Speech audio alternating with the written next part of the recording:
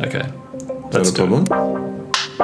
Is that a problem? Not a problem. It's too late now, isn't it? I can't really change my voice. Sorry, you need to go back and get born again.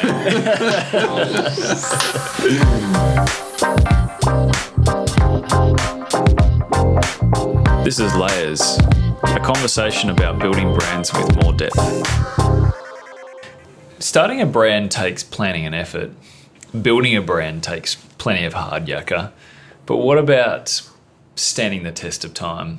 What does it take to make a brand consistently great over decades? That's what today's podcast is all about. MC, g'day. Hey Dave, how you doing? I'm pretty good. It's good. When I think about the brands for ages, like Patagonia or Nike or Qantas or Apple, there's a common thread that runs through them. Mm-hmm. What is that common thread? Putting me on the spot here. I am. I guess there's certainly a level of, consistency and classic branding at play there, I think. Yeah, consistency is definitely one that comes to mind for me. Yeah, you sort of, I think, very clearly know when you hear even all those names exactly what they stand for. So there's, I guess, a level of clarity that they've probably achieved and then stuck to. It's not to say that they haven't all evolved, but certainly, I mean, it's sort of something we talk about a bit where often, say, your highest aspirations, like your why or your mission, doesn't often change, but then, you know, maybe the messages around it, the products, the features, the benefits, the lower level stuff can evolve, but often that, you know, if you see that original mission carry through, that's also a sign of a really strong brand. So you think that's probably true of a lot of those brands you just mentioned. Well, you did a pretty nice job for being on the spot there, sticking on the spot. I mean, I definitely think consistency and this like steadfast adherence to things like the mission and the why, like you're talking about, even the type of people that get hired as well, because they identify with that why or the mission, the problems that they solve for the customer as well too. They're very consistent about that. Yep. And then you've got this messaging and identity layer that also stays fairly consistent over time as well. Yeah, the one you mentioned there about the solving customer problems one, I think is really good, because that to me is another sort of anchor thing that you can always rely on. You know, if you're constantly shaping the business around that instead of being like, well, this is our product or this is our service, and sticking to that steadfastly, then you're a lot better set up to endure, I think, if you're constantly reevaluating what the customer needs and reacting to that, you know, that prism, then rather than we know what's good for you, it's always looking at, you know, how the customer's problems are changing or trying to find new ways to solve the same, you know, things. I mean, if you think about Nike, for example, like... That's where I was going in my head. Yeah, right. Like running performance, you know, as a subset of one of their, you know, customer needs, like...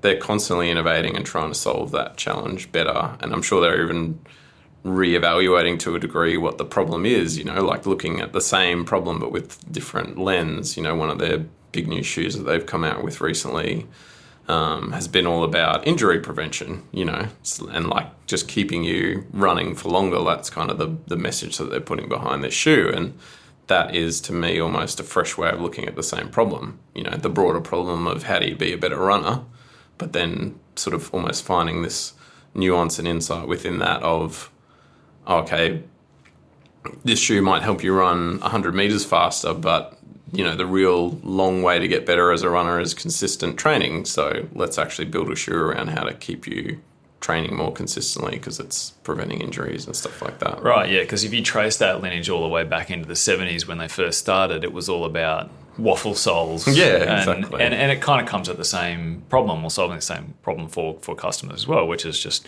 you know, create the best possible shoe experience so that the athlete can do what they do. Yeah. Athleting, if that's even a word. Yep. So, yeah, I mean, I definitely think you see that common thread. I mean, it's the same if you think about Qantas as well too. I mean, that's an enduring brand that's been around for a long time. It's been through, you know, brand refreshes a number of times over its history, but its core problem solving has still been the same, which is to create, the best possible passenger experience when you fly with them. Yeah. And that hasn't changed from when they first started. Yeah. And I think even just to sort of round out that Nike example is like they could have very easily taken more of the tack of we're in the waffle shoe business, if that was the original innovation to make you a better runner.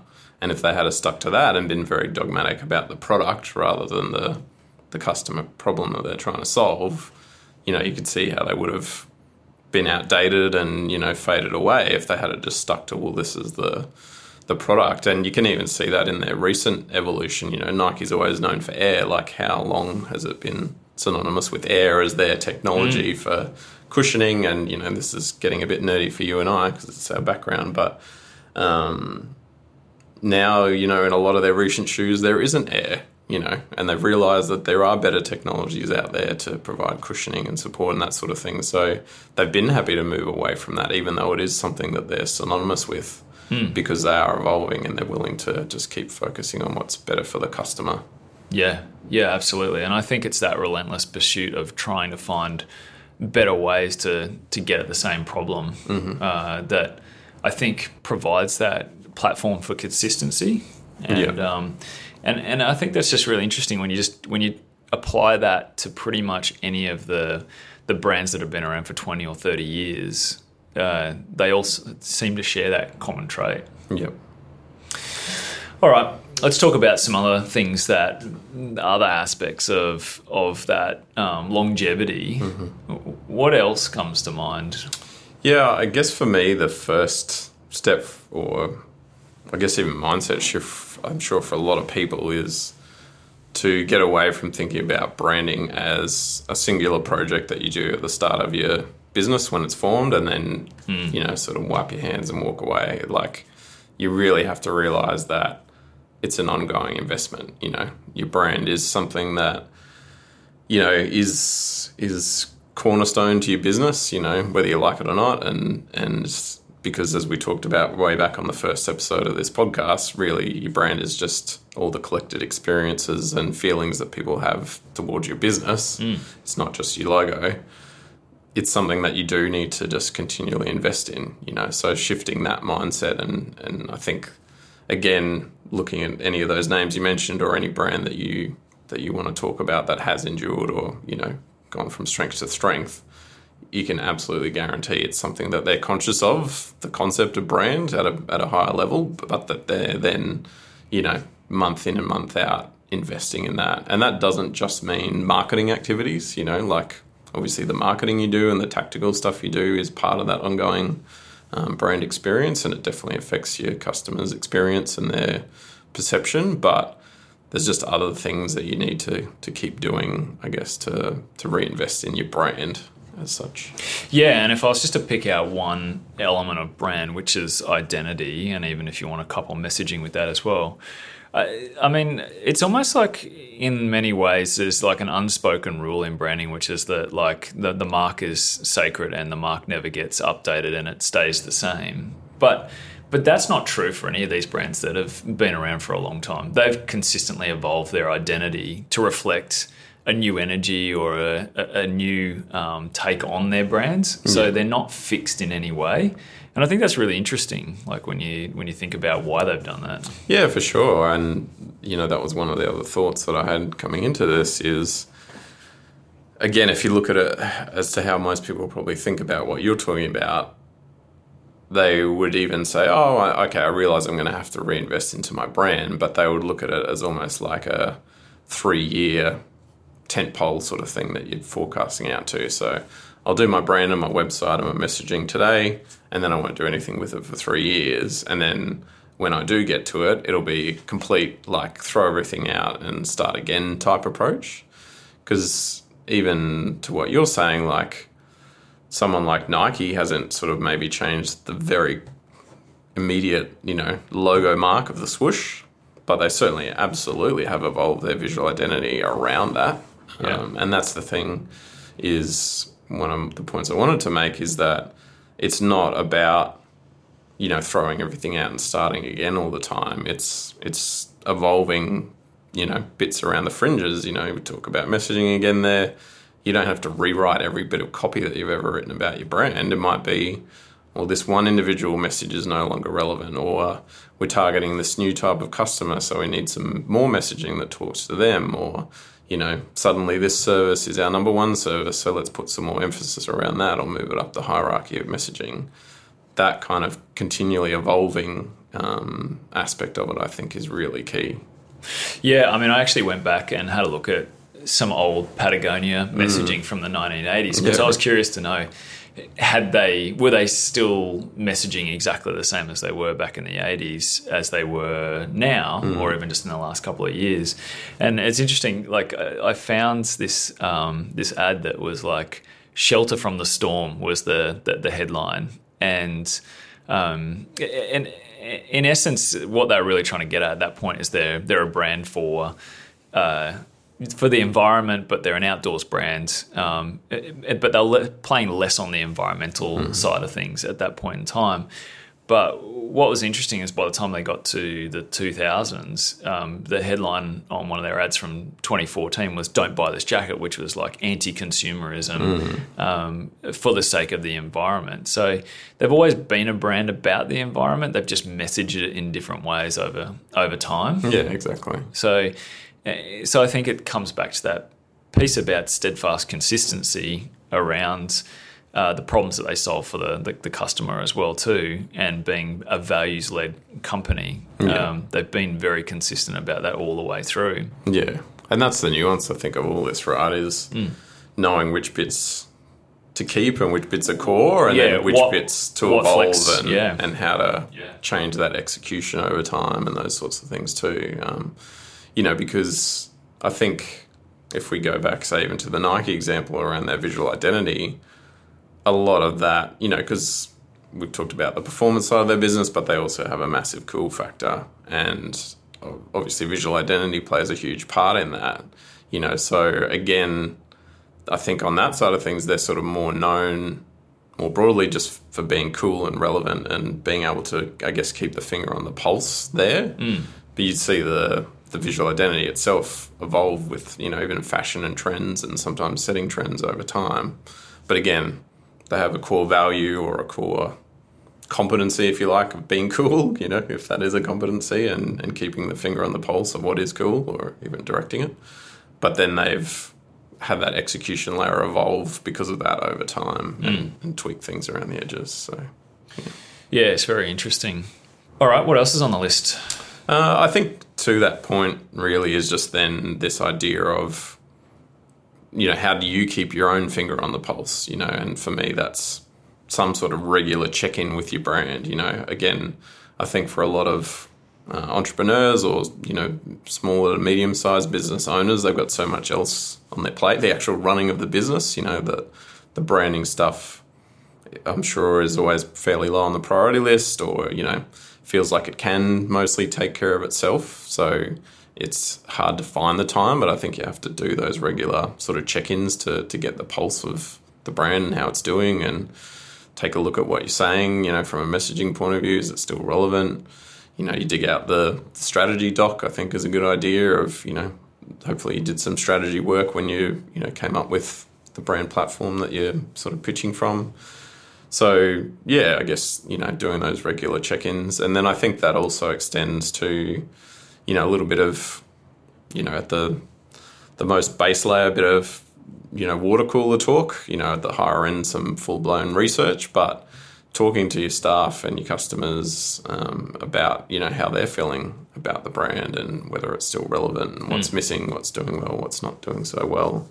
Almost, to me, becomes like analytics for your brand. You can get a lot of website analytics. It's less easy to get, brand sentiment analytics, but I think we talked about this before, like not letting that stop you from at least asking some people to get some sort of temperature on how things are going.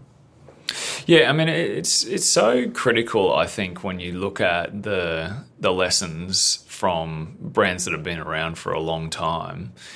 You can trace back their DNA right back to like that foundation day, and the values that are inputted in those brands, they tend to live on in all those brands. For Apple, like design was such a critical element of their brand early on, and that still is true and evident today. Yeah.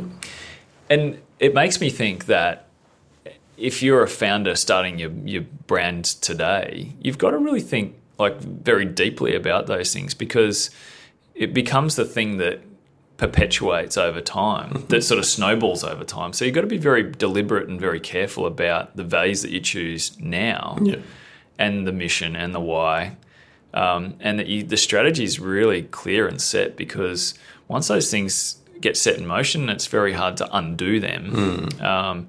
But also it can be incredibly powerful for a brand those first 5 years as well too. So you don't want to be figuring this out after the first decade.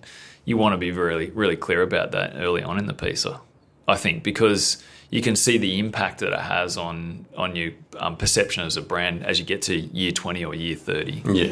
Yeah, for sure. I mean, I think that there definitely is that importance to try your best to get it right in the first place, because to your point, if we go back to that idea of brand being, this cumulative thing that in customers' mind that builds over time, well, just because you rebrand, for example, at some point in time, you can't really wash away or erase all those existing perceptions. I guess the only counterpoint I would have to that is you also don't want to be 5 years in reevaluating where you're at, like taking the temperature of your brand, looking at your strategy and sort of feeling like you have to stick to a why that no longer means anything to you. If the cornerstone of the why is to give you passion and drive and that's the reason why it makes your business better. I think it is sometimes important to ask yourself the tough question of like, is my heart still really in this, or do I care more about something else, and maybe look for an opportunity to pivot, etc. I think to back up your point, you certainly don't take that lightly, and you definitely don't want to be flip-flopping every 12 months. Yeah, and that might be the time to check out the episode on the rebrand. Yeah, exactly. Yeah. But yeah, I think you also, you don't want to sort of, I guess, feel like you're beholden to something that you... Yeah, I mean, I guess all I'm really trying to say there is that if you be really intentional about it, you can really take the lessons from those brands that have been around for a long time, and you can see how when it gets played forward, that those real clear intentions about your values can be so important to getting to where you want to get as a brand, and thinking actually much longer term than where am I going to be in 12 months' time. Yeah, it's like, okay, where do I want to be in a decade? And I think that drives a different set of questions. Yeah, for sure. Yeah, I mean, the last one on my list then was just around this idea of sort of finding your brand champions. So whether that's internal people, external, your best customers, but just, I guess, those people that really do, buy in or have bought in the past, to what your brand stood for and were almost evangelical about it.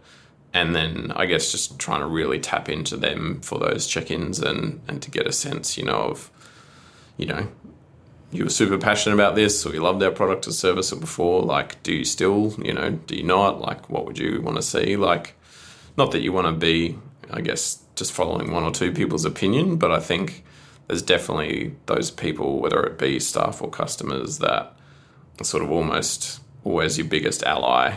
And you want to keep them that way, obviously, at an individual level, but I think they give you a lot of key insights that can help you understand whether you are sort of still living your values or not. Yeah, so this really comes back to like being consistent about the problems that you're solving. Yeah, that's a good point. And also just continuing to check in with your customer to make sure that the problem that you're solving is the right one, and it's in step with, I guess, how they're evolving as a customer as well too. I mean, there was a really good example that you gave around, the Nike shoes and how, over time that will change. I'm sure in 5 years' time, Nike will be solving the same problem with shoes, but in a different way. Yeah, for sure. All right, good stuff. Well, it's good to kind of talk that through today. I think there's a lot of interesting territory to cover in longevity and brands that have been around for a long time. It's worth paying attention to them because there's so many lessons to be learnt there. So, yeah, it's good to dig into it. Good chat. Thanks, MC. Thanks, Sam. This is Layers, a conversation about building brands with more depth.